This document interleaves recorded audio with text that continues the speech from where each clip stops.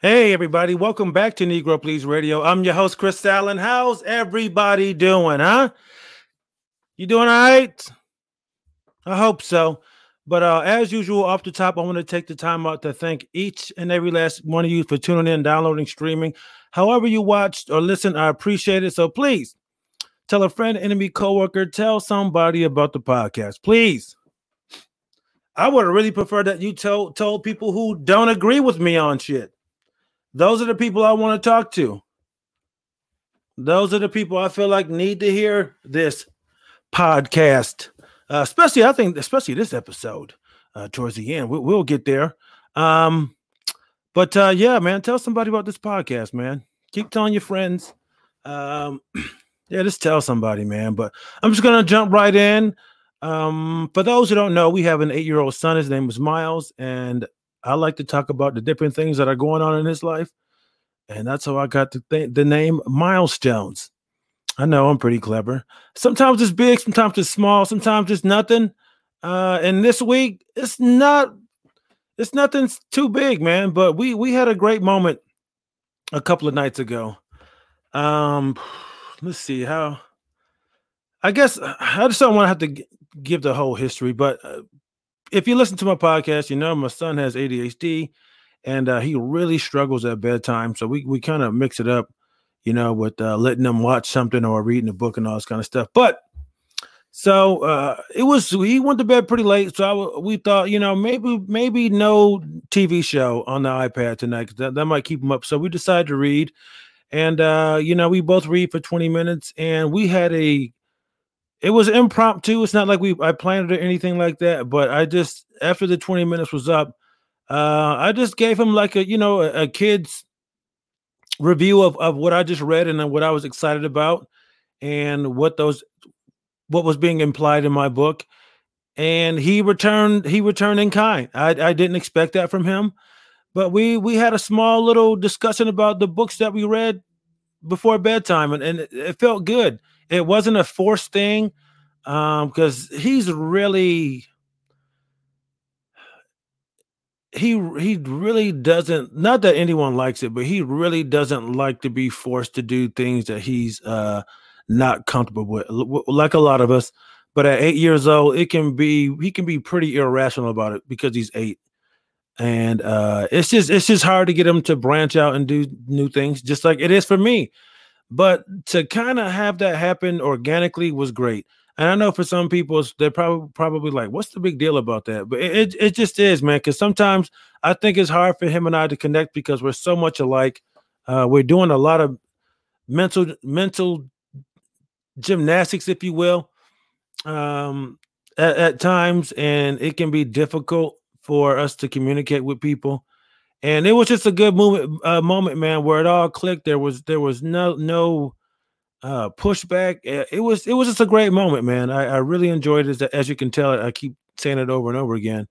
But I really enjoyed that moment with my son. It was just a really organic thing, and I can tell it genuinely made him happy, and he smiled, and it made me feel good as a dad. We kind of found this thing that we connected on for a few minutes, and it made me feel really good. I would like to do it again, but I don't know if he will respond the same. But I'll say that night it was fantastic. So that's my milestone. We just had a great organic moment. We shared uh some information with each other about our books, and it was cool, man. And I know some people are like, "What the fuck are you talking about?" Yeah, I guess you had to be there, man. But it felt great. It felt great to me. Um, I've been doing a lot of soul searching lately. I came to a lot of realizations about myself, and it's been a pretty good 2 weeks for me personally, as far as like making uh, some personal progress with as far as my uh, psyche goes and my thought process, and figuring out a little bit more about why I am the way I am and how to alleviate a lot of the stress in my life. Um, And I realize I generate 90% of my own problems in my head. And I'm sure other people do this, but when you're so deep in it, you just don't see it, man, because it becomes so part of who you are. You don't even question yourself. Like, what am I doing? It's just you just kind of go on autopilot and you trust yourself to a degree. You think you got everything all figured out and you don't.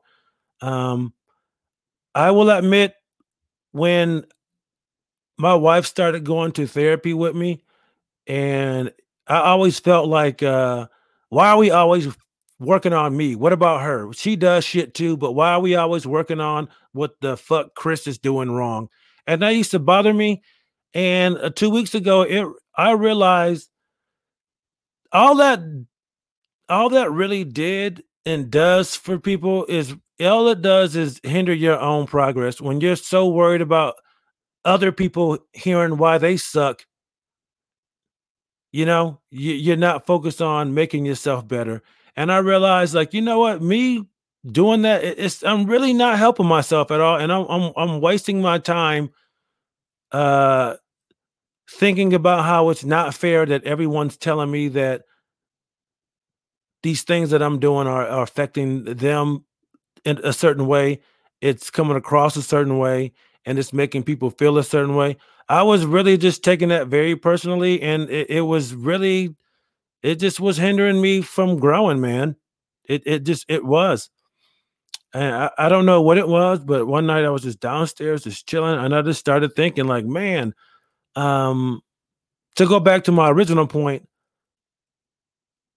I do create these scenarios in my head. For example, I was thinking about, like, maybe we should get a second laptop when we get our tax return, and save the rest. But then my brain goes, you know what's going to happen, man? You're going to get the laptop, because then she's gonna want to take the new laptop. They're gonna give you the old laptop, and then he's gonna want your laptop. Then you're gonna be stuck with no laptop. And I was just getting myself all worked up. I was having these conversations with her in my head, and already getting mad about either him or her taking this laptop that I haven't even bought yet. And none of this stuff is happening, and I'm already feeling all this angst and just anger and impatience over this laptop that, again, I haven't even bought yet, or even asked her if she would be cool with us spending some of our money on a laptop. And I had to stop myself. I go, what the fuck am I doing creating these scenarios to be upset, creating these arguments in my head that I can win somehow? It's too much, man. I just realized I was wasting so much brain power on stuff that hasn't even happened, and I'm just creating these scenarios in my head to be mad. And I don't know what it is. It's the anticipation of someone doing something to me or taking something from me. And yeah, so I over the last couple of weeks, man, I've told myself, just take an extra 5 seconds. I make a lot of assumptions whenever she talks to me or when he talks to me, or even other people. I have to tell myself when people are talking to me, just shut the fuck up and listen. Shut up and listen. Give it another 5 seconds. Give it another 5 seconds. Don't try to figure out what they're going to say or how they feel or what this is going to be about. Just fucking listen, because you end up getting yourself worked up about a situation that, one, she's not talking about, he's not talking about, they weren't going to do, they weren't going to say, and I'm not listening.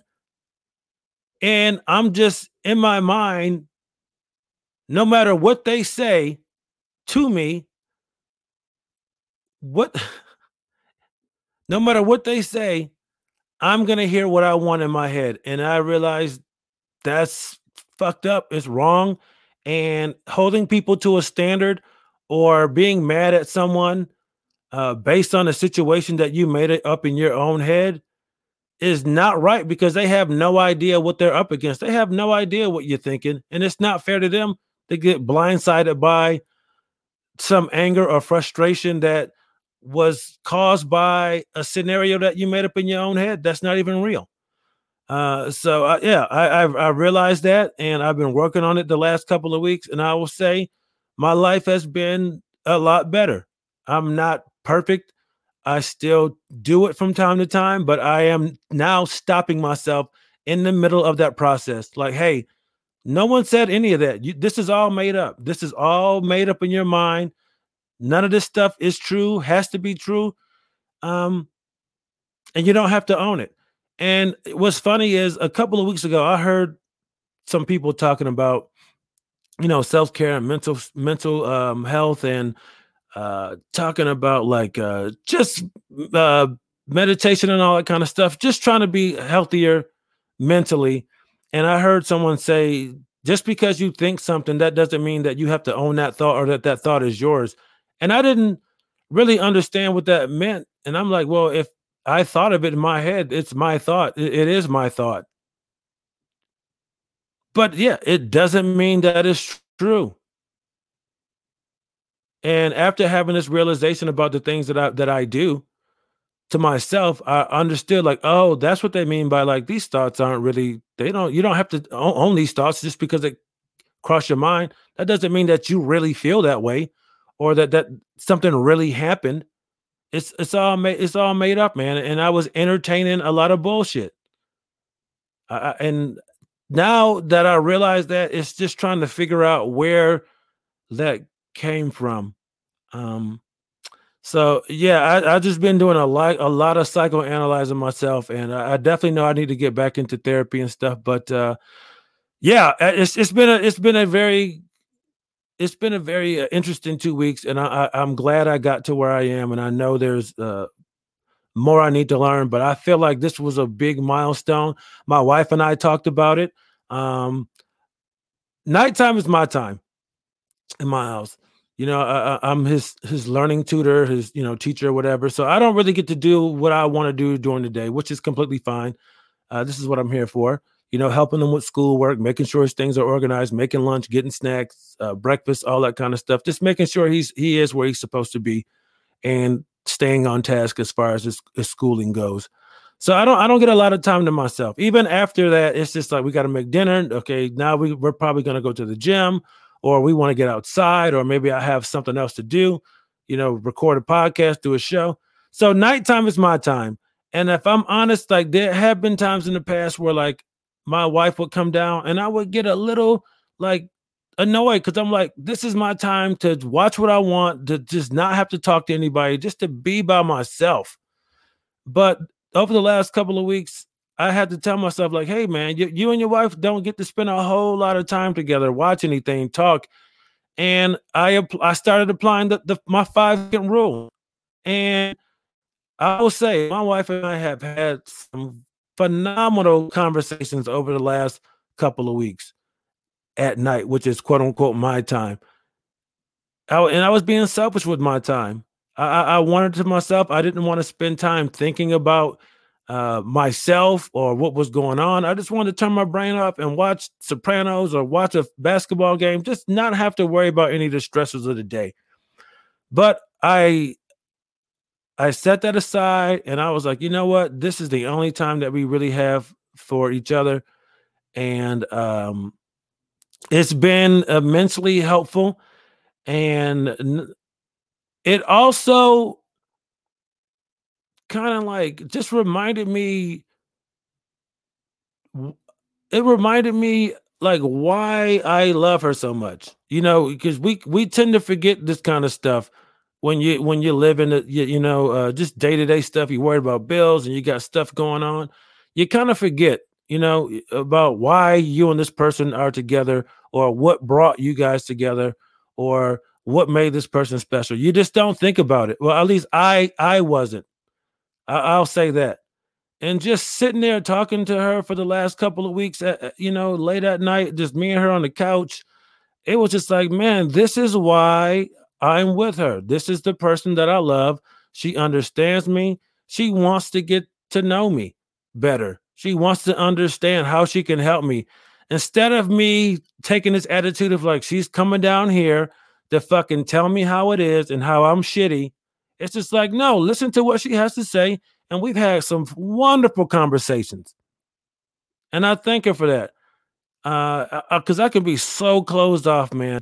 I think about how I was a couple of years ago, 3 years ago, and I feel like I'm a lot better. But I'm like, Jesus, I can't believe this woman stuck by me during these times. I was not there emotionally and mentally. I was in my own head and being a shitty person, you know, being resentful, being selfish, and man, I'm thankful for her, man, for her sticking by my side. It was just recently her birthday, so happy birthday, babe. We had a good day yesterday, but it was great.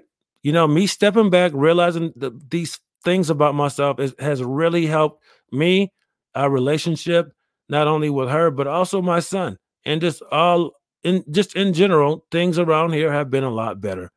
Um, so, man, I've done a couple of shows, live shows here the last few days, and I miss doing the live shows, man. It was fun getting out there and seeing my buddies and getting in front of people and doing crowd work and being on the road again and listening to my audiobooks. It felt normal. It felt normal. So shout out to Gil for putting me on the show up there in Bethesda at Java Nation. I had a great time up there. I actually forgot I had a Zoom show the same night. So I'm up in Bethesda at this venue, and I have to run out to my car and do a Zoom show, which was very, very odd. That was the first time I've ever done one on my phone in a car. And I tell you what, it's not easy looking at yourself on a phone doing comedy and you can't hear any laughs. But hey, whatever you got to do to make the money, man. And you get to work out a couple of bits. And I did 2 shows with some buddies of mine in Richmond at this place called what is the name of that brewery? Oh, damn it, I lost it. It's a brewery in Richmond. I had it on the tip of my tongue. I told myself the whole show, don't forget, and then I get to tell it, and I forgot. Buskey.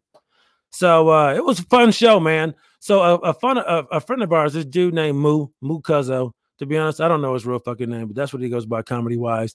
He This dude, man, funny guy, he was going to propose to his girlfriend during the middle of the show, which is a weird fucking thing to do and shitty to do, to be honest, because nobody wants to follow a goddamn proposal. But so he was going to act like he forgot his jokes at the table, and his now fiance was going to bring the paper up and he was going to propose. So he's so nervous, so in his head, he gets ready to do it, and he reaches in his pocket, and he can't find the ring, and has to just end his set. And he is sweating. He's stammering. He's just a ball of nerves. He doesn't know what's going on. He realized he left his cell phone at home. He's a fucking wreck right now. He was so nervous, and he blew the moment. So I closed that show out. And I asked him to come back up and tell the joke. I was like, you got to tell the joke. I heard it, everybody backstage. It's a great joke. So after I finished my set, I got him to come back up on stage. He proposed. She said yes. It was great. Everybody cried. We all touched dicks. It was fantastic. But it was fun, man. It was just nice being around Winston and Moo and all my other buddies, man. I just miss doing live comedy. I miss being around people at shows. I tell you what, there's nothing like being backstage or in the green room and just hearing those laughs, or laughter from kind of a far ways away, or kind of muffled. It's just something about that, man. I love that, man. That muffled, muted kind of laugh where it's quiet where you are, but out in the main room, this is all this energy. It's just something about the juxtaposition of that and hearing that. It gives me goosebumps, man. I love it so much, and I can't wait to get back out there full time. Which I'm happy to say I'll be at the Liberty Funny Bone all weekend with my man Mark Norman. So getting another taste of normalcy again, and I can't wait. I really need to buckle down and get ready for this special, or not special, but album. I don't really want to call it a special. Get ready for my album. I got some artwork for the poster done. It was finished today. I love it. It's from one of my favorite scenes in Goodfellas. I posted it today, so if you follow me on social media, you probably already saw it. But yeah, I'm excited, man. It was fun doing the shows. It was fun seeing my friends. And let me say this before I get out of here. Hopefully, I will try not to eat up too much more time because I try to keep this around 20, yeah, around 20 minutes. So, but look, so a couple days ago, I saw a story about something that happened at Coca-Cola. They found it prudent is the right word. They found it necessary to have some equality training, and they basically told their white employees, like, "Hey, just try to be less white." And basically, in those words, it's just saying, try not to be oppressive, try not to be arrogant, trying to. It was pretty wild. Uh, but I will say I can't have any sympathy for it. And I say that because, and this is what I posted. I go, see, I posted a picture of the article's headline and whatnot.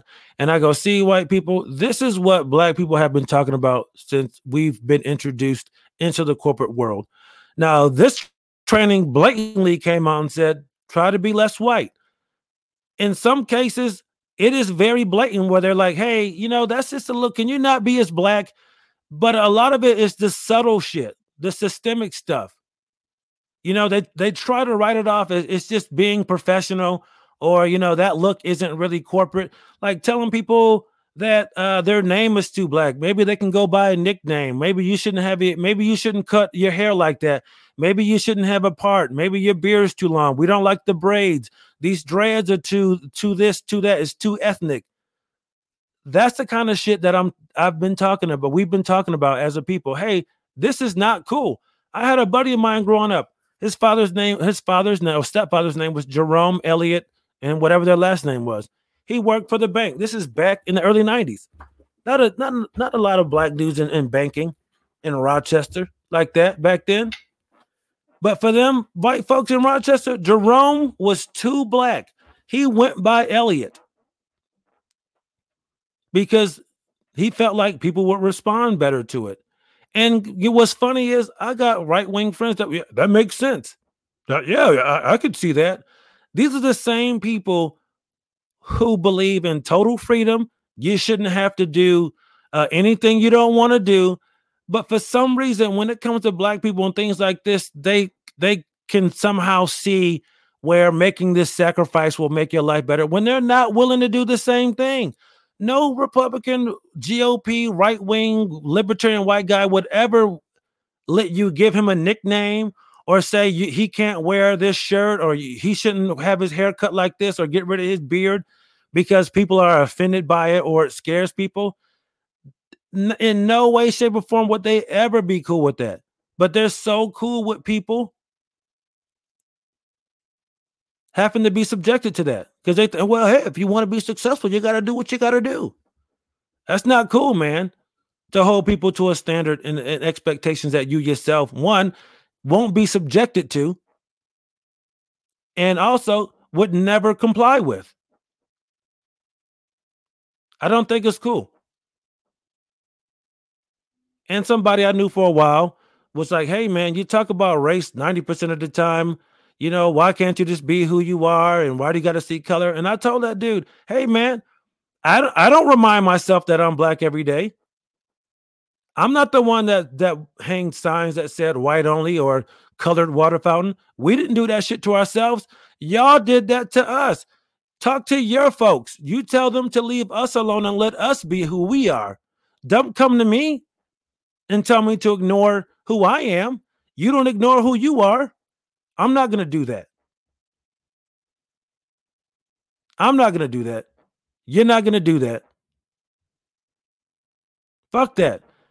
And I'm here to say, man, I'm sick of holding back and being worried about what certain friends are going to think because I don't agree with them. I'm done with it. I've learned over the last year and a half that people who I thought were my friends, some people who came to my house who held my child, who say they care about my family, they've wished us well. Some of the shit they said and posted and done over the last year and a half, it lets me know they didn't take any of our interactions or any of our relationship with them into consideration at all. So I'm done thinking about my friends when I want to say something. Oh, what is so-and-so and so-and-so going to think about that? I'm not doing it anymore. I'm not doing it. I'm going to tell people exactly how I feel about shit. And if you don't like it, it's just too fucking bad. And if you don't want to talk to me anymore, that's fine. Don't ask me if I'm willing to throw it away. Ask yourself, are you willing to throw it away? So there's a show. That's a show. I'm out. Peace, everybody. Oh, follow me on Instagram, Twitter, and TikTok at Chris Allen Comedy. I'm out. Peace. Have a great week.